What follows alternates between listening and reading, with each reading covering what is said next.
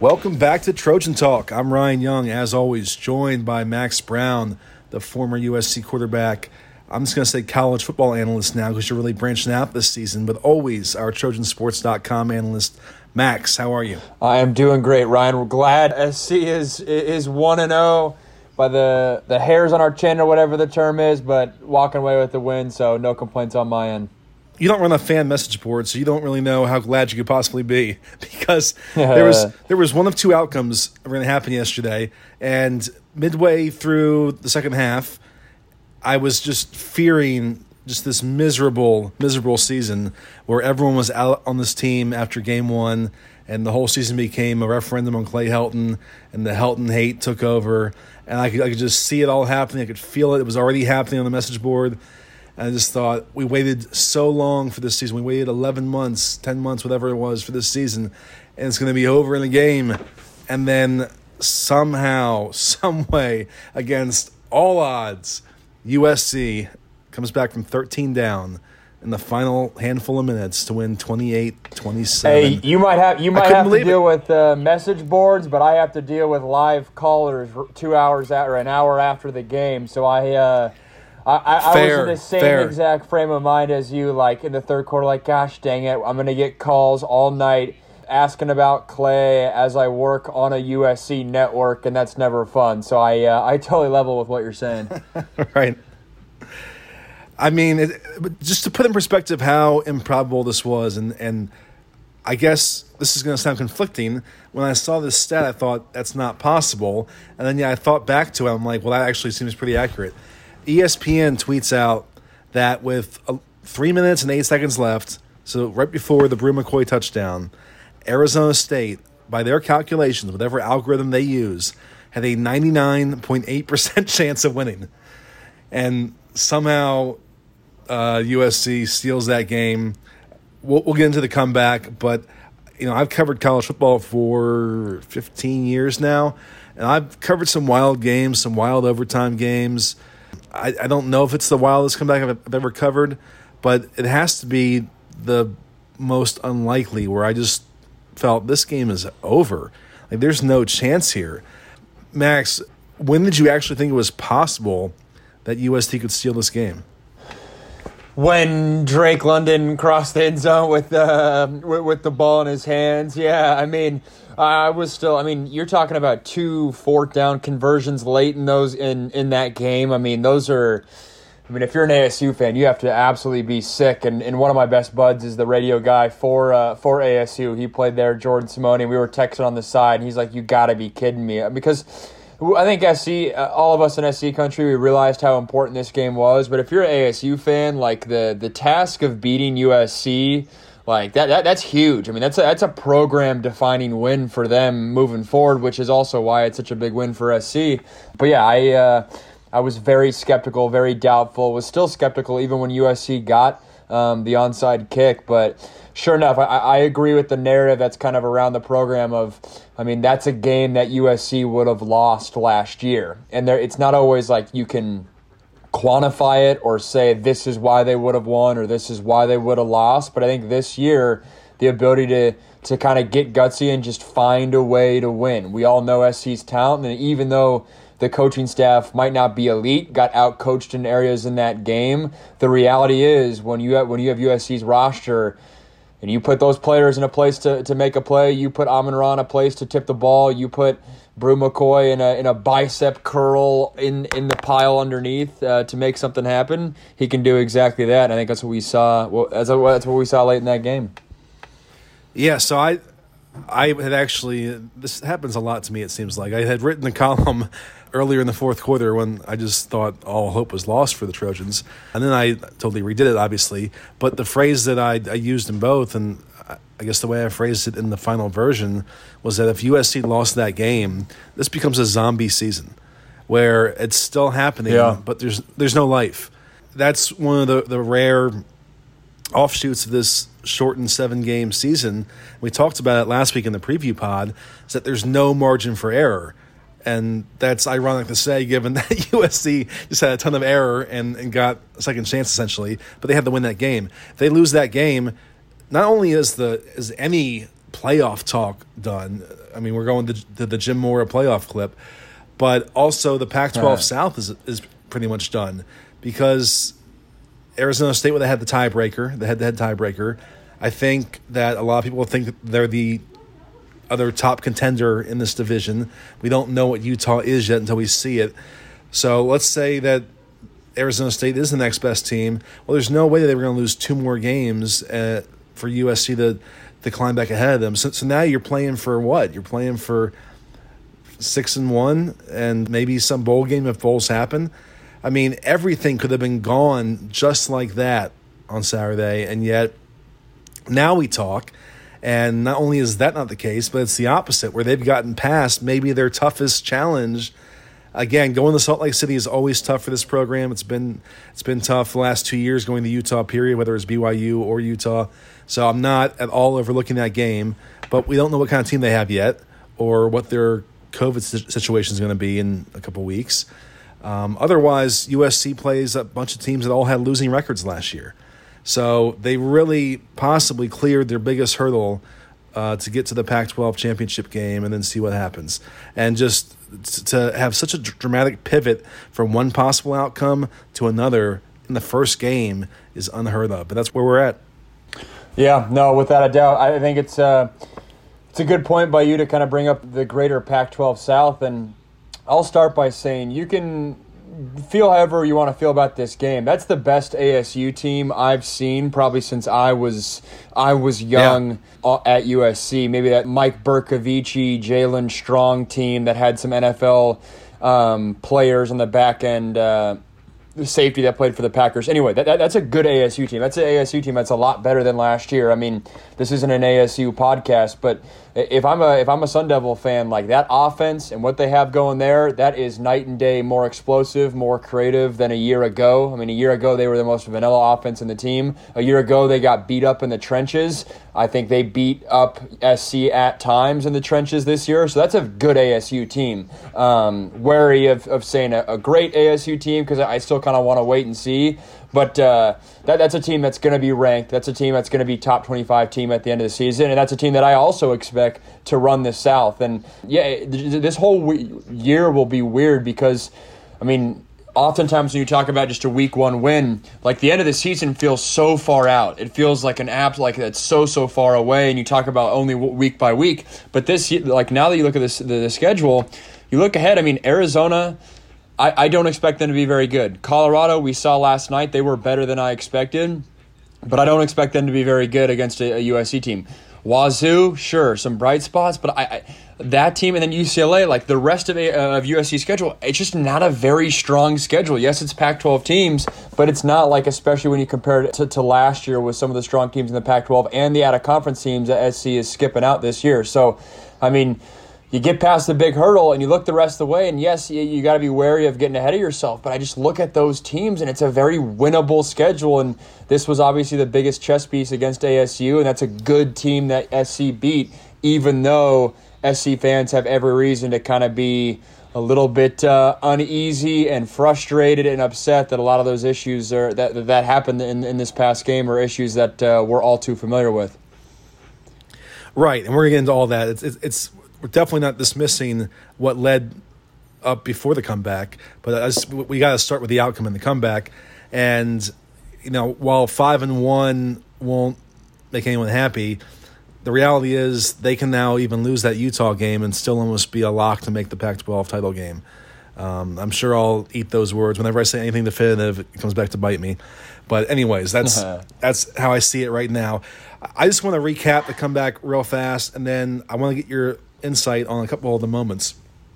So just to break it down, USC is just having an incredibly sloppy game. 3 lost fumbles, an interception, stopped on 4th and 1 twice. 3rd down breakdowns on defense, letting Jaden Daniels have the whole middle of the field to scramble for first downs. It's just everything's going wrong. They're down 27-14, and you feel like they're in a pivotal drive when Marquise Stepp fumbles at the Arizona 23 with 6 minutes and 4 seconds left. That's when I tweeted out, that's probably the game right there, and I know a lot of other folks did too. That seemed like the moment of no return. Well, the defense doesn't give in. It holds, gets a quick stop. USC gets it back with 4:28.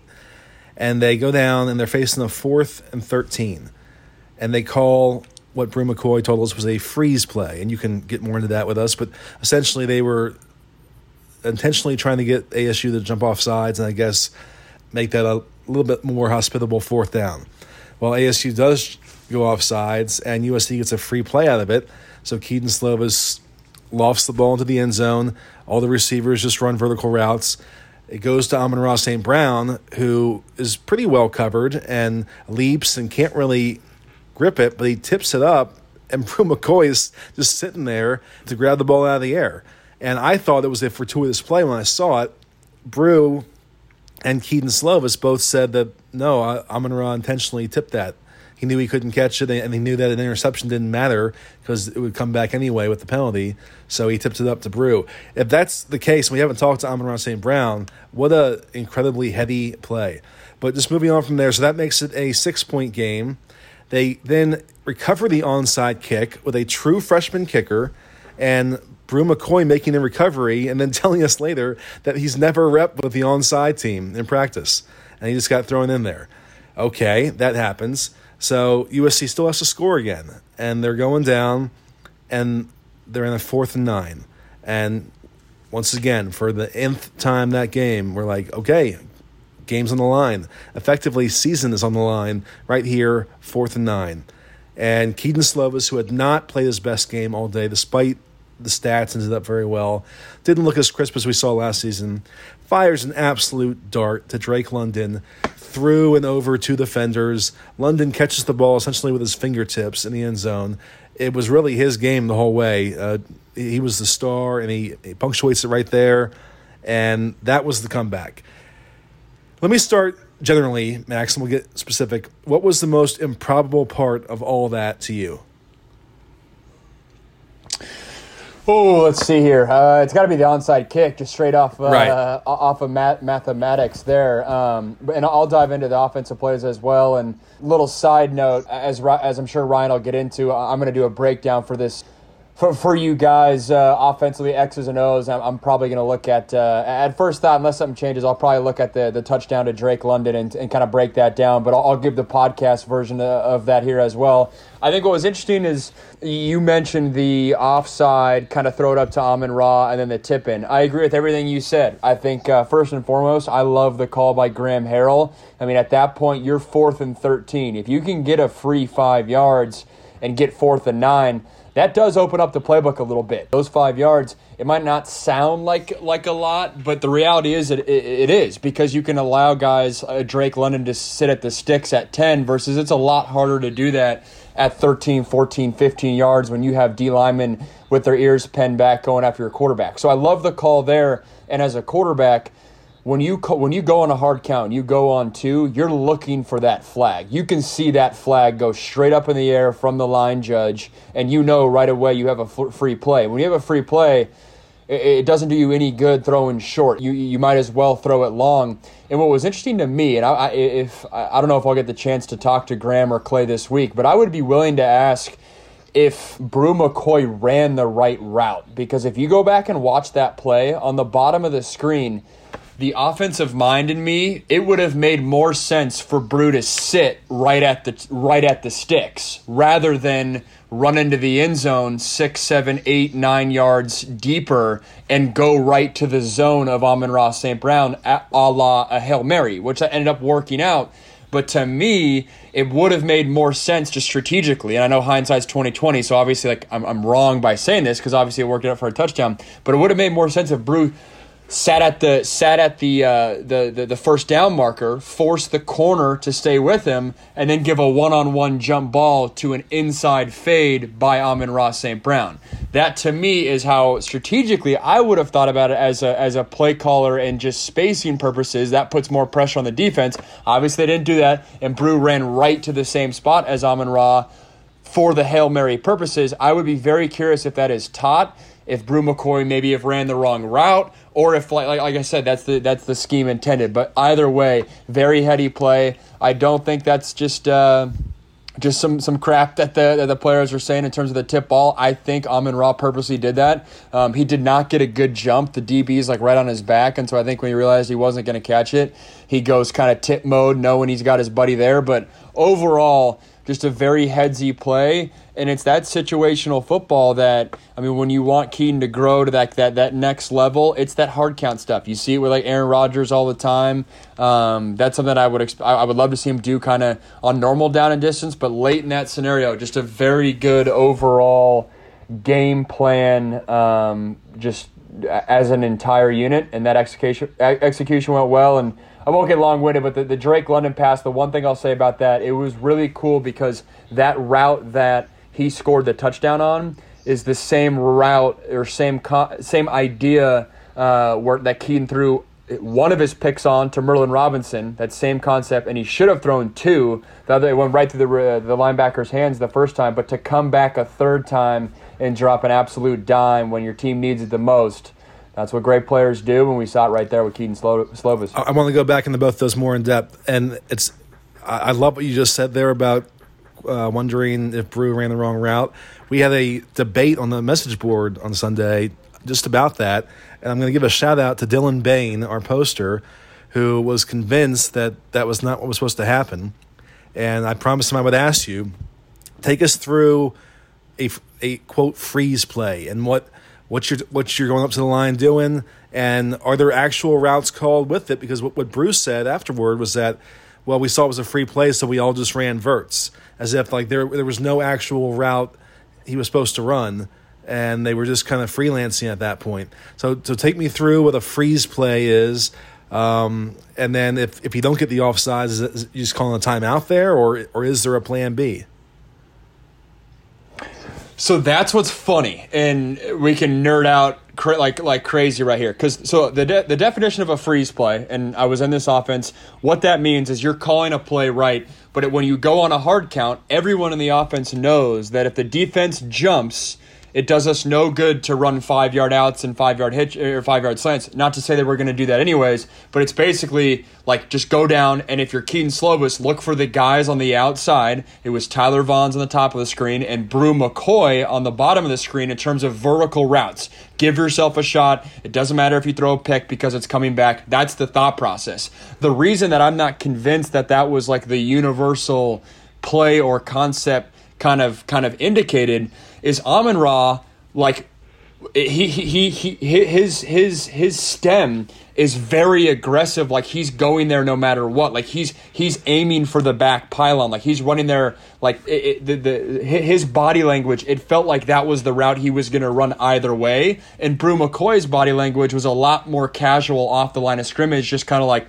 I know I'm going to get a jump ball. I'm just gearing up to get a rebound, and very less crisp. And so I would not be surprised if the route that Amon-Ra ran was his called route, freeze play or not, and the route that Bru ran was more freelanced, and that's why they ended up in the same spot. Because like I just said a couple minutes ago, it would have made more sense spacing-wise to have Bru McCoy sit right at the sticks, right at the first down, and have Amon-Ra be the vertical, so you put more pressure on the secondary. They didn't put more pressure on the secondary. They ran right to the same spot. Obviously, it worked out. But those inner dynamics are kind of the fascinating nerd part about football. And once again, the reason you call that freeze play is to hopefully get a free 5 yards or a free play, because the difference between 4th and 9 is assuming you get those free 5 yards and you don't have the luxury of getting a Hail Mary touchdown.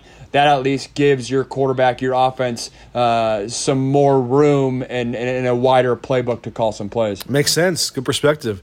And I think fans know this, but just kind of a cool note that obviously Bru McCoy and Amon-Ra St. Brown were teammates at Mater Dei, and not just teammates, they were very close. And I've talked to both of them about that before, and they were competitive in practice, and Amon-Ra was the vet, and Bru was the up-and-coming 5-star who was always trying to match his older teammate, and they've had a very close bond. And for that to be Bru McCoy's first moment in a USC uniform, really, I mean, obviously he played earlier in the game.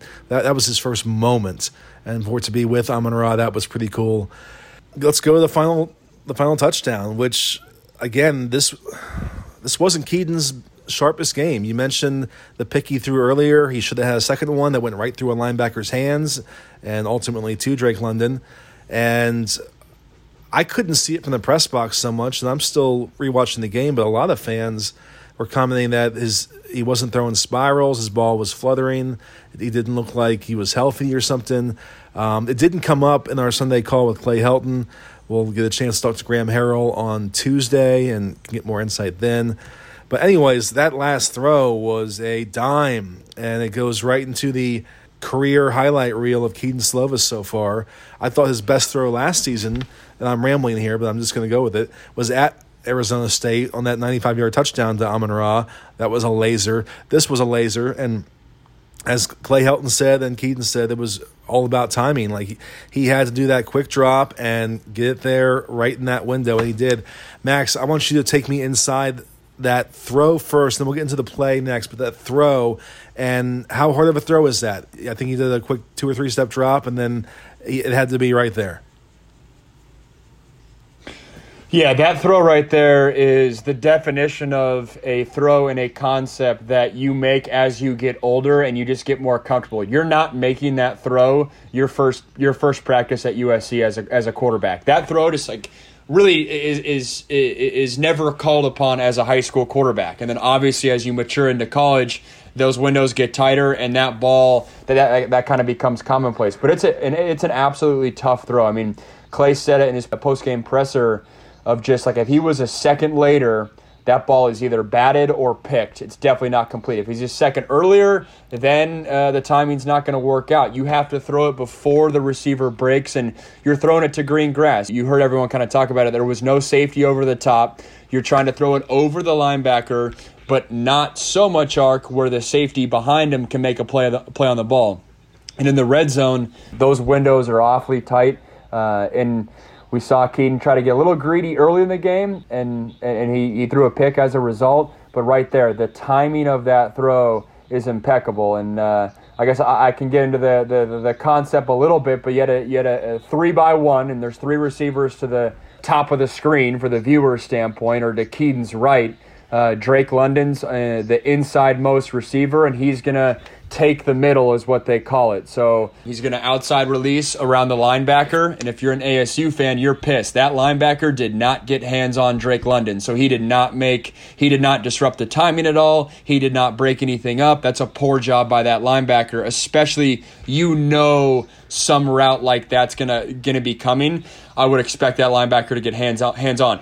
He does not. He gets past the linebacker, and at that point, the only other guy that can make a play is the safety. But the safety has 3 receivers on that side to worry about. So he's wide more towards like Tyler Vaughn's, or at least he's trying to split the difference between Drake London, who's the inside-most slot, and Tyler Vaughn's, who's on the outside. Tyler Vaughn's is running a dig. He actually was open. If Drake's ball becomes a bang-bang, like incompletion, us SC fans are saying, Kedon, don't force it. Just go through your progression. Tyler Vaughn's is open, because Tyler Vaughn's is wide open. He would have picked up the first down as well. But anyways, Kedon trusts his eyes, fits it right in between that safety who's late to make a play, right over a linebacker who they're not meant to cover the ball, and that's the luxury of having a guy like Drake London is he's big, he's fast, and then in the red zone he's tall enough to go up kind of over a linebacker versus a smaller slot might not be able to make that play. Excellent analysis, and you answered my question. I was going to ask, if it doesn't go the way it did with the linebacker not disrupting London, where does it go? You say Tyler Vaughn's was open.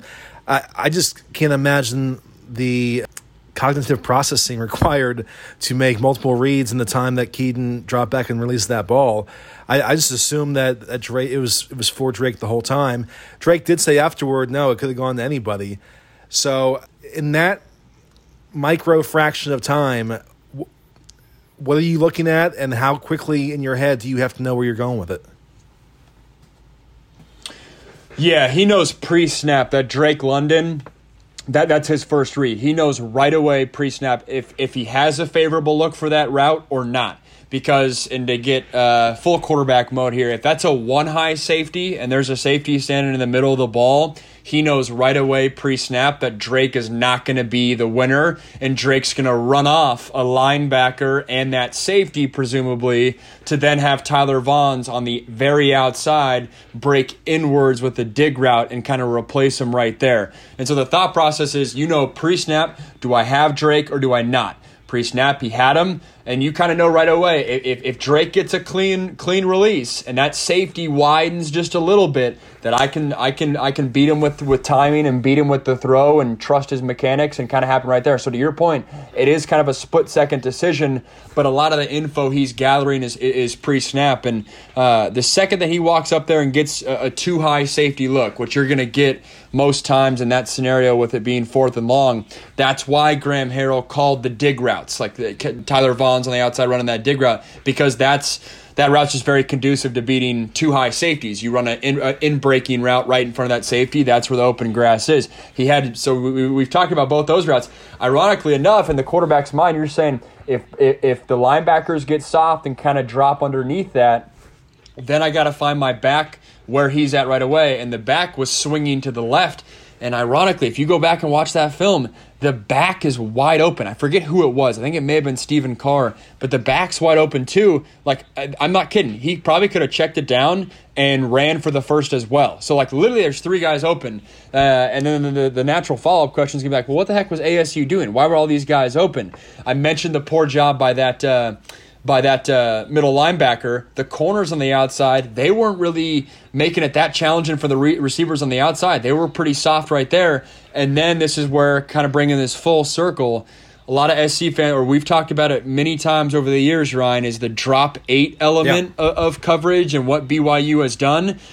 Well, that's the thing, is ASU did not drop 8. They rushed 4, which means they're dropping 7. And that lack of one defender, that one less defender, means there's one less linebacker dropping under coverage, which allows windows to be just a little bit more open. And in the game of football, it's a game of inches. Like, that matters. By ASU rushing 4 and not rushing 3, and the USC offensive line doing a good job, that's just one less pass defender out there willing to hold up a window. So that's the whole, like, cat and mouse game of it all. But I love the call by Graham, and that's a concept you'll see time and time again for this USC offense. That's why you're the best, Max. That was awesome. That was awesome. We all just got a little bit smarter right there. I'm planning on doing a little video component. So unless something wildly changes and I notice something on film when I rewatch the game a third time, that'll be my video component for the week, and I'll break it all down visually so you guys can check it out. That's great. That's great. Just to stick with that play for a minute, to convey the margin for error, the slim margin for error that was there. If you go back and look at the photos, we posted a photo gallery on Trojansports.com of the catch. There's some great shots by the Associated Press and the USA Today photographer that show Drake catching that ball almost with his fingertips and almost immediately having the defensive back get his hand on top of the ball. That could have easily jarred it out, and yet Drake just had an excellent grip and clench on that and holds it through the catch. But, man, what a play by him as well. I mean, we talked about Keaton Slovis so much with the throw and the read and everything, but Drake London holding on to that ball was just an equally immense component of that play. No doubt. I want to tell a quick story about Drake. So I talked to him back in August, a one-on-one conversation, and I was, if you've heard Drake London answer questions in press conference settings, he doesn't say a whole lot. He's pretty humble. He's very concise in his responses. You don't get a lot of extra color or perspective. You get a straight to the point answer. So I'm talking to him in August, and we're just talking about last season, and I asked what I meant to be just kind of like an innocuous, fun question, like, is there one play from last year that you go back and watch a lot and think about that kind of sticks with you? And I was meaning it to be like, is there one like highlight that you're most proud of? And he goes, a play I'm proud of or just a play I think about a lot? I'm like, well, either one. And he goes, it'd be the Washington play. And he just tells me how that was like the turning point of his whole season, was this interception Matt Fink threw in his direction late in that Washington game. They were down, I think, 2 scores at that time, and it really, if you go back and watch the play, it really wasn't I didn't think, on Drake at all. And also, the game really didn't seem to be all that much within USC's reach. But that play just stuck with him because he felt, if I make that play at the goal line and score, we're within one and perhaps we come back. And I thought about that after the fact yesterday because it was kind of a similar, contested play at the goal line. And a year ago, he doesn't bring it in and it just kind of haunts him. It just sticks with him. And he said, I never want to have that feeling again. And it was just a really deep, and you could tell like there's a lot of conviction behind what he was saying, and it's what drove him to, I don't know what he did from there to launch his breakout the rest of that season, but it drove him to not ever be in that situation again. And he's in it on Saturday, and this time comes through with the big play and the catch of his career. Yeah, no, and the one thing I'll add there, and it's kind of a little side point, and it's an interesting topic, but when SC's at their best, in my opinion, it's when they're in 10 personnel, and 10 personnel is one running back and no tight ends, versus 11 personnel is one running back, one tight end. And I mean, all our listeners know the receiver unit that SC has, and to me, that's when SC's at its best, is when you have Bru McCoy, Drake London, Amon-Ra St. Brown, and Tyler Vaughns on the field. And with all due respect to Eric Kromanoke, he's a good player, but I think these other receivers are great players. And we saw it in that last drive, that 2-minute drive. Even when you don't have a tight end in the game, sometimes it's even easier to run the ball because you're spacing things out. And we saw that with Vavae in the late in the game. And so that's an interesting dynamic to me, is I felt like I'd seen some pieces in the offseason about the tight end play and whatnot, but to me, like, and I know he probably hates this, but Drake London, like, he is your kind of tight end flavor, in my opinion.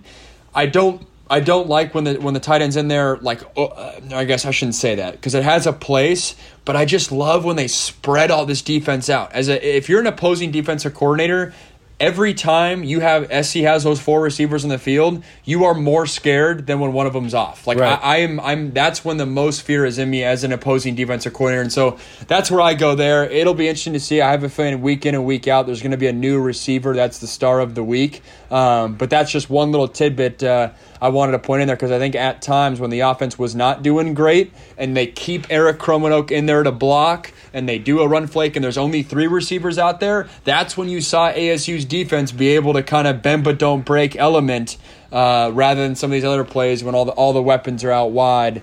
Obviously, I'm talking in extremes. There's exceptions to both, and there's total validity of why you want a tight end in the game at certain times.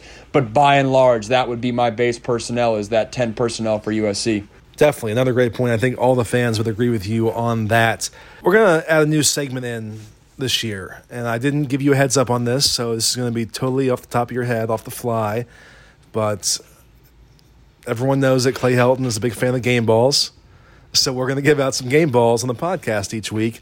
And I think that the first week's installment might be pretty obvious, and we might have the same picks. But I'm going to let you go first. Offense and defense. Who gets your offensive game ball? Who gets your defensive game ball?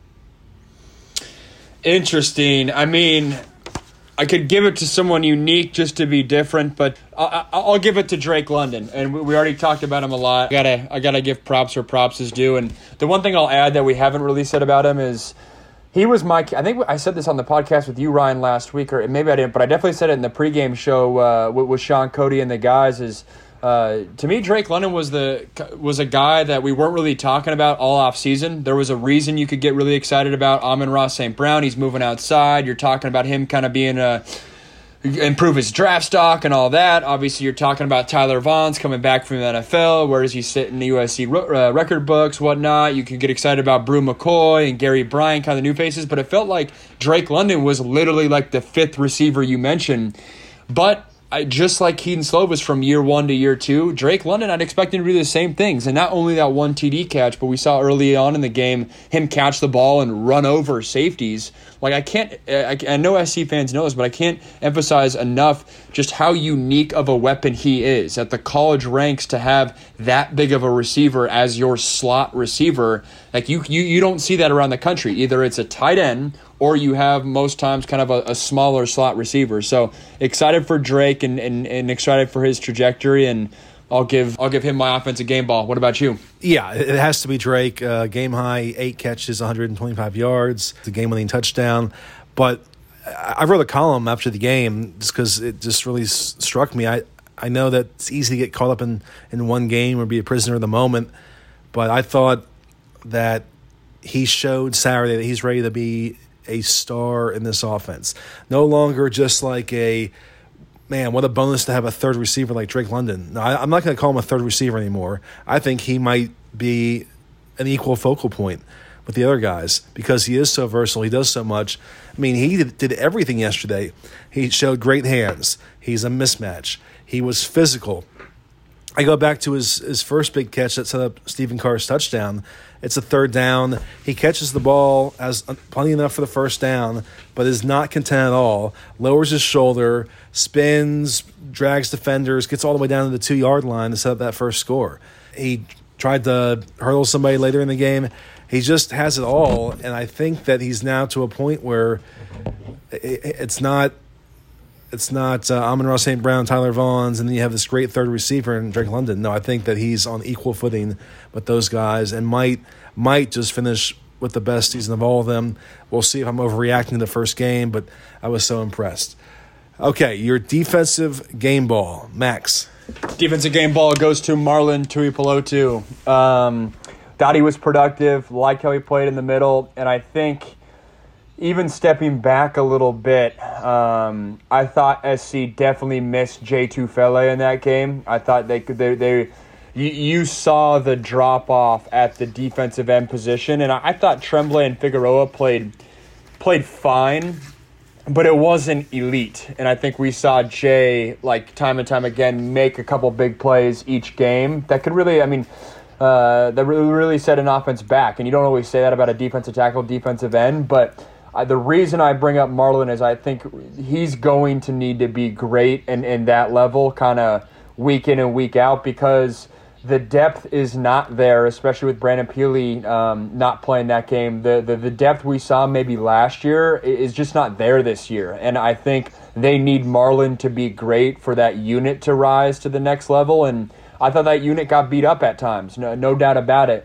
But I thought Marlon is, without him, I think it could have been a lot worse for that USC defense. And I liked the way that he kind of came to play. And then when you look at the linebacker unit, and I'm sure we'll get into this a little bit too, not a very productive day from the linebacker unit. And sure, you could say maybe the defensive line's got to be better. But at times, I didn't see linebackers making that many plays. And then that puts a lot of pressure on the defensive line. So Marlon Tuipulotu, senior year, he's got to be that dude. Jay's gone. I was pleased with his performance when there was other players across the defense that I think didn't have bad games, but were not elite when I think they can be. Yeah, he was clearly the most impactful player. 8 tackles, 2 tackles for loss, a sack. He just seemed to be everywhere and just had great closing speed. If there was a tackle to be made anywhere near him, boom, he was on it like that. So very impressed. I thought Nick Figueroa had a couple nice plays. I know he had a great stop on third down to end one pivotal drive, but I'm still going back through the tape, so I don't have a evaluation on his overall game. We're going to go more into the defense, but I have to get back to the one last offensive point, which was the questions about Keaton's arm. I know it was all over our message board. Is Keaton all right? He's not throwing spirals. Did you see anything that would alarm you early in that game about Keaton, or you think it was just maybe rust or the weather or anything else? Yeah, it's funny you mentioned that because when you texted me earlier today that we were going to talk about that, I didn't really think of that as a point, but it's funny. You mentioned it, and then when I was walking out of the stadium or walking at halftime, Jordan Moore, who does the radio for USC, he mentioned it. He's like, "Are you seeing that? The ball seems to be coming out of his hands weird." And to me, usually, that's right up my alley. That's the stuff I notice. I didn't notice anything in terms of the way the ball was coming out of his hands. But here's what I will say.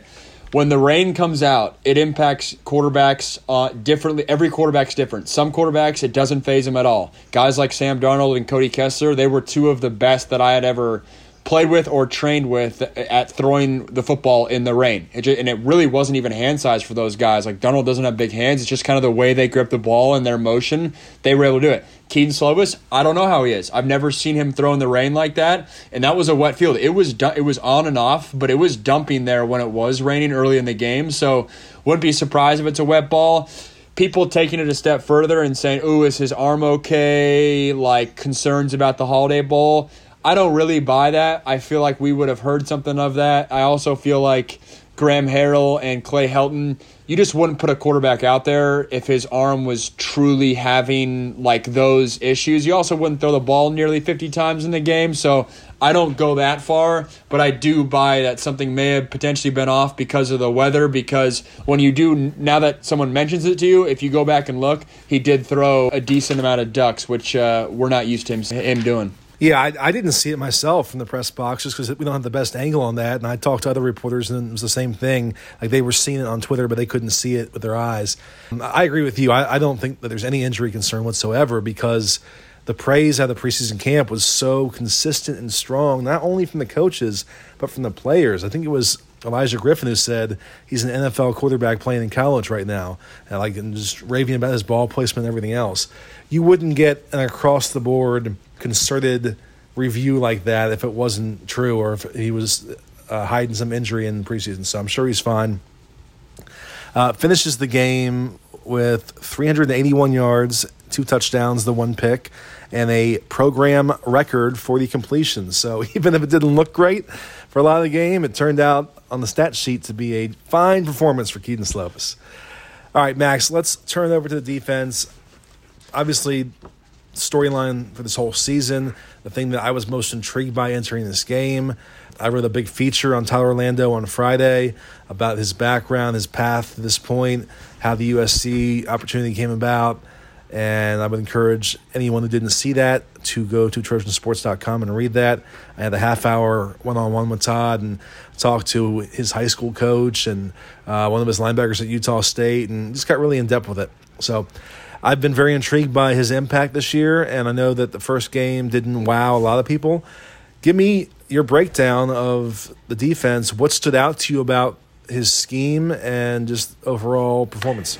Yeah, I think what stood out is the fact that, like, nothing stood out. and what I mean by that is, and I know I'm probably missing something, and I'll have to go back and watch the film, but from a bird's eye view, the defense didn't look that much different with Todd under Clancy. I mean, the reality is you're getting exotic blitzes on third down. You're mixing up fronts at times. You're trusting your secondary and trying to have your safeties around the ball to make some tackles. Like, those are things that were still, or were key points with Clancy a year ago, and then the pitfalls of it were also like concerns a year ago. I mean, the rushing in your lanes on third and long. Like, the reality, like, third and long as for the USC defense is like an area of concern is like absolutely crazy. That should never be a thing with a defense. Third and long, that should be your favorite scenario as a defense ever. But over the past couple of years, like, it really hasn't been for SC. They're the breakdown in pass rush lanes. Like, that's nothing different.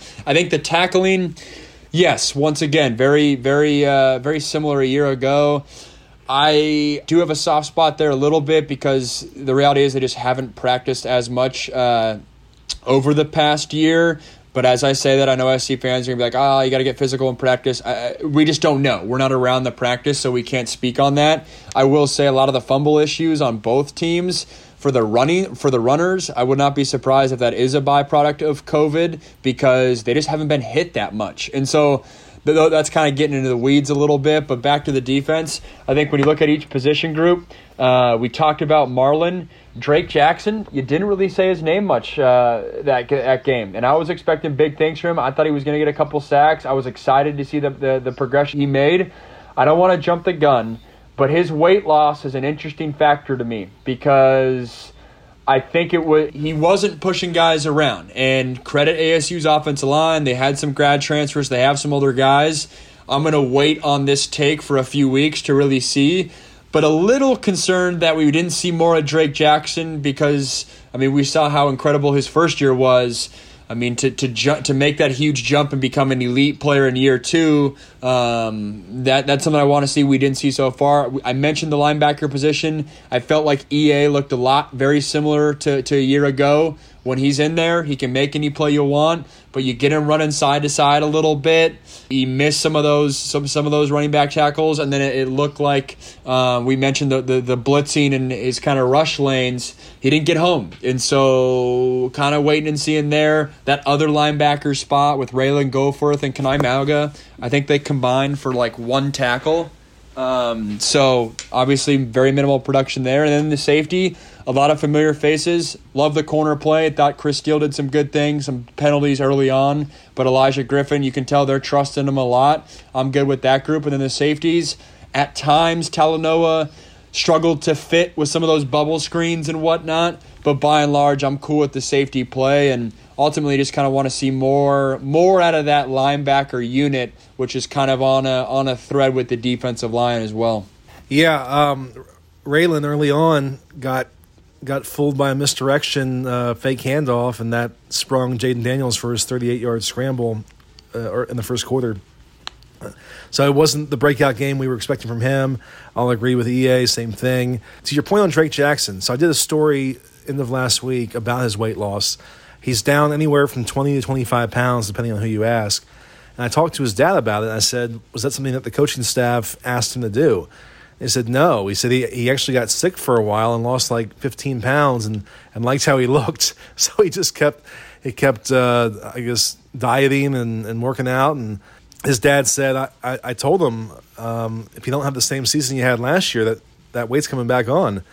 Because to be I think he said to be a guy at 275 who runs a 4.6 is possibly more impressive than a guy at 250 who runs a 4.5, and just what he was able to do with that size and be as agile as he was. So it's an interesting thing to follow this year, and we'll see what happens. I asked Tyler Orlando about it last week if it affected his new role positively or negatively, and he said, oh, no, I thought he was way too big last year, just looking at the tape. He's much better at this size. So he was at least singing the tune that he liked what he saw, but we'll see how it goes. So it sounds like to me, if there's one prevailing concern that you have off this game, it's the linebacker play. Am I right? Yes, and the reason I'm hesitating is it's kind of, to me, it's like hand in hand. It's just that front 7 unit, because you can't always tell who's at fault, and at times the defensive line's getting washed down and it puts pressure on the linebackers unit. But I would just say, I guess it's 1A and 1B. Linebackers 1A, defensive ends 1B. Not good. Yeah. Not good to feel bad about both those groups. How much more do you think we see from this defense as the weeks go on? You know, the old cliche. We didn't want to overburden them, and it was a simpler game plan maybe. Is that possible? Yeah, definitely. And this is where I'm going to make the point come full circle with kind of one of my early points is this ASU team, it's a good team. Those running backs that ASU has, those guys are going to be around for a while. Those are good backs. This offensive line for ASU, those guys look the part. And then Jaden Daniels, what's his MO? His MO is his ability to kind of create with his legs and do some things there. So a lot of those faults that I'm kind of getting on the SC team for, that's ASU's strength. ASU is a good team, so you almost got to kind of take it with a grain of salt a little bit. But I would expect exactly what you said. I would expect USC to get after Arizona, and us potentially a week from now being like, oh wow, what a new game, all that type of stuff. But the reality is, a lot of these faces are guys that we have seen, and you would have expected that growth and that development on an individual level kind of this offseason, because a lot of those guys are familiar. It will be interesting to see as the weeks go on, how do these guys get used to Todd Orlando's defense? Do they get used to this scheme? Do some of these blitzes start hitting home? But it's kind of the optimistic point of view is, all right, it's only week 1. This is to be expected. The pessimistic view is hey, we recognize a lot of these guys we've seen for multiple times. If they haven't fixed things now, what's going to change. And as we've talked about, I think we both kind of align with the optimistic point of view. It's only week one. You faced a really good team. It's been a weird off season. A lot of these guys can grow into their roles, and they're going to need to if SC has a chance of winning the South and winning the Pac-12. Yeah, I definitely bought into the optimistic view on the linebackers, just because not only were we hearing it from the coaches, and Clay Helton was all in on hyping up EA and just what a great camp he had. He's the one guy that I can't wait to see play. He's playing at another level. So there was that, but it made sense to me. And the whole thing about the preseason is parsing what you hear and trying to decide what's legitimate and what's overhyped. And without seeing practice, that's all you can do. But with EA, it added up. I just thought that Tyler Orlando, with his history of elevating linebackers, would connect with that guy and bring the best out of him. And it still might happen. It's just one game. You mentioned Brandon Peely earlier. Let me just give an update for those who haven't heard.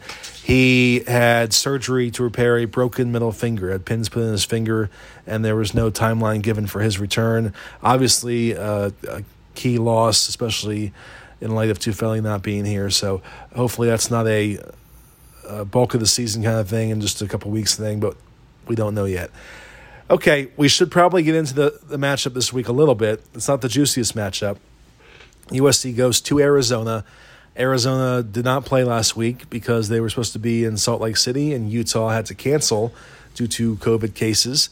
Again, that was on the Utah end, not the Arizona end, but as a result, we don't have anything to work off of in evaluating this Arizona Wildcats team. All we know is that they were a 4-win team last year, and they lost J.J. Taylor, their running back, and they have a young quarterback in Grant Gunnell who played against USC last year and was fine. And that's what we know. Their defense was the worst in the Pac-12 last year in both points and yards allowed. They bring a lot of guys back, so they're hoping that experience will make a difference. But this is obviously a game to me that's more about USC than it is about Arizona. This is about USC getting right and taking care of the football and being sharper and crisper in all areas, and not so much about, this part of the matchup really worries you. Max, what is your overall take on this matchup and Arizona as a football team? Yeah, I think big picture, this is an Arizona team that, someone's been there for a little while, but it feels like they're still in kind of rebuild mode. The reality is this is not an elite football team. There's a big difference between ASU and Arizona. I still need to dive in and do my full breakdown, but just knowing what the pieces they have coming back and kind of what they've done, this is a game that SC should 100% take care of business. A couple of little side factors is, like you referenced, Ryan, Arizona didn't play this past week, so this is going to be their first game. USC had this wild and crazy first game against a great opponent, learned a lot of, had to take on a bunch of situational football scenarios, got a lot of experience. That should be a huge advantage for SC as they take on Arizona. Another little side point, and it'd be interesting, SC fans, be sure to follow this, but the next game for SC is Utah, which is the other team you just referenced.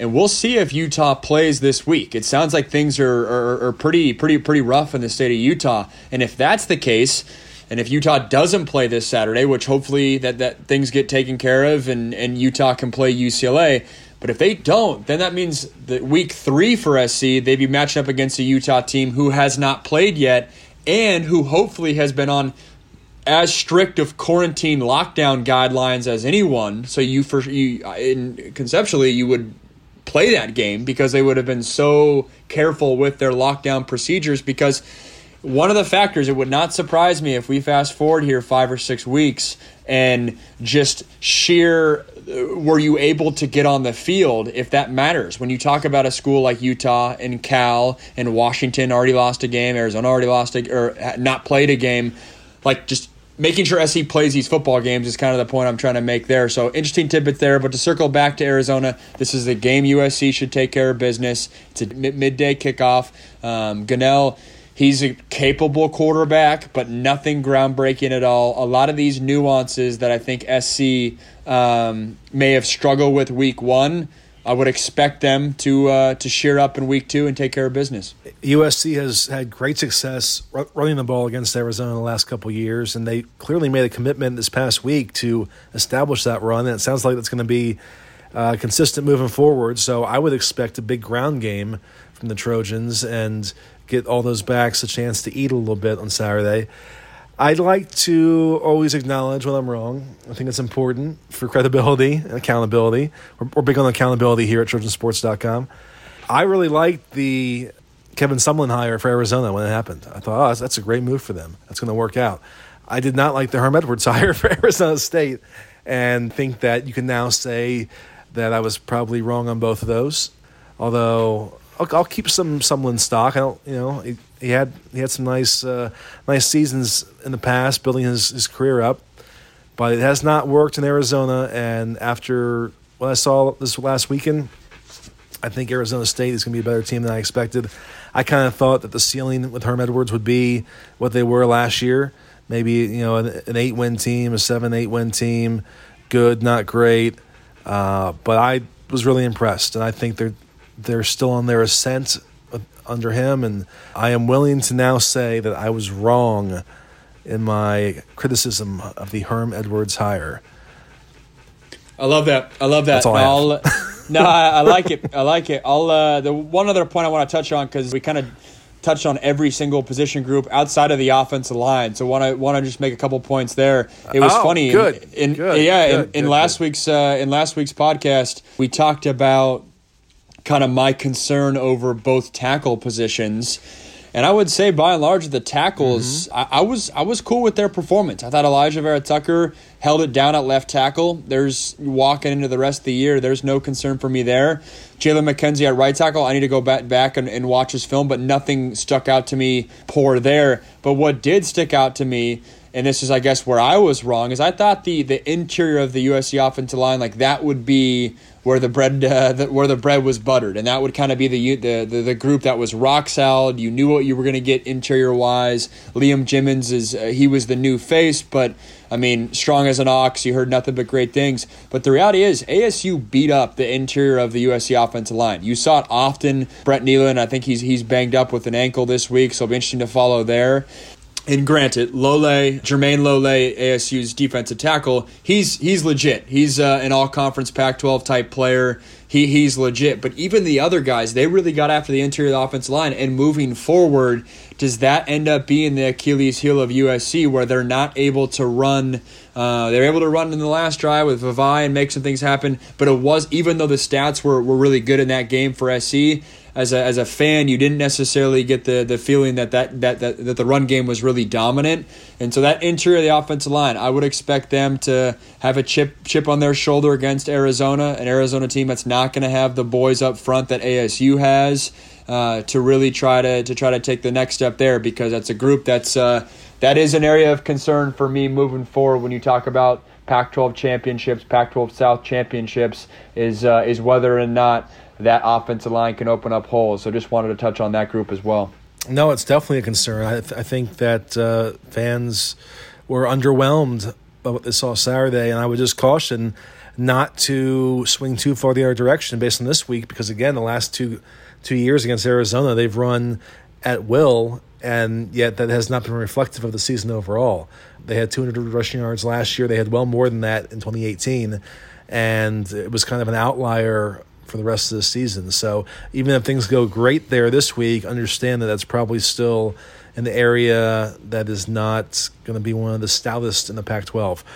All right, Max, I know that it's early in the week. We used to do predictions later in the week, but this is our chance, and I'm going to get you on record with your game prediction, and then I'm going to reserve the right to change mine later on, but I'll also give one now too. So your prediction for USC, Arizona. I'm going 48-10 USC. I think it's going to be a blowout. I think this SC team, I'm hoping that this ASU win was kind of like just allows everyone to take a deep breath, right? You hype up this week one game so much. You escape with a win. You understand the significance of that win, and I hope they can just get back and just dominate teams. And I think every position group's going to look at that film and say, man, we left some yards on the table there, or we left that play on the table, or why do we do that? And I think collectively, with each position group feeling that way, the SC team's going to come together, respond in a big way, and I have a feeling this offense is going to be a well-oiled machine. One other point I didn't really necessarily touch on is we didn't see USC attack the outside lanes with the outside receivers that much in this ball game. You saw a lot of Drake London over the middle. You saw a lot of over routes, intermediate routes. You saw some arrow routes by Drake London and whatnot. But you didn't see a lot of vertical concepts down the field with like just straight go balls by Tyler Vaughns or Amon-Ra St. Brown.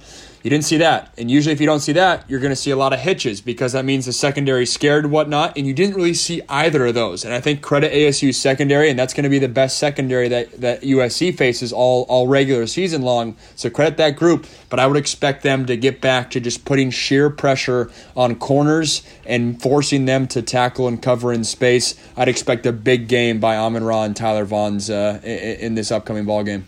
I like it. I'm pretty close to you on the prediction. I'm going to go USC 45-17, and I'll just throw a final point in on my end. Obviously, a very flawed performance last week, a lot of very, very real and fair criticisms and concerns, and they were so close to not winning that game and having this season, like I said, be a total loss. But they won, and I think we have to not just overlook the fact that this team did stick together and didn't give in really at the peak of adversity in that game, and all those cliches and intangibles you throw out there. But it says something about either the players on the field or their willingness to play for their coaches that they found the way to stick in that game and come back. And maybe there is something in that to extrapolate and build on moving forward. Maybe there's not. Maybe it's just a weird game. But I think that there has to be some credit for the fact that you pull off a seemingly improbable upset. I love it. It's a good point. All right. I think we covered it all, Max. I think we did it. That was a terrific breakdown from you on the key moments. And again, as Max teased, on Wednesdays, later in the day, we're going to roll out his kind of a visual film room, whiteboard breakdown kind of thing where he gets to put his analyst cap on for you and really show you what happened and go in depth on things from each game each week. So looking forward to that on Wednesdays. And you and I will talk again next week, breaking down the Arizona game, looking ahead to hopefully a game in Salt Lake City. Fired up for it. Should be fun. Thanks, Ryan. All right. See you, Max.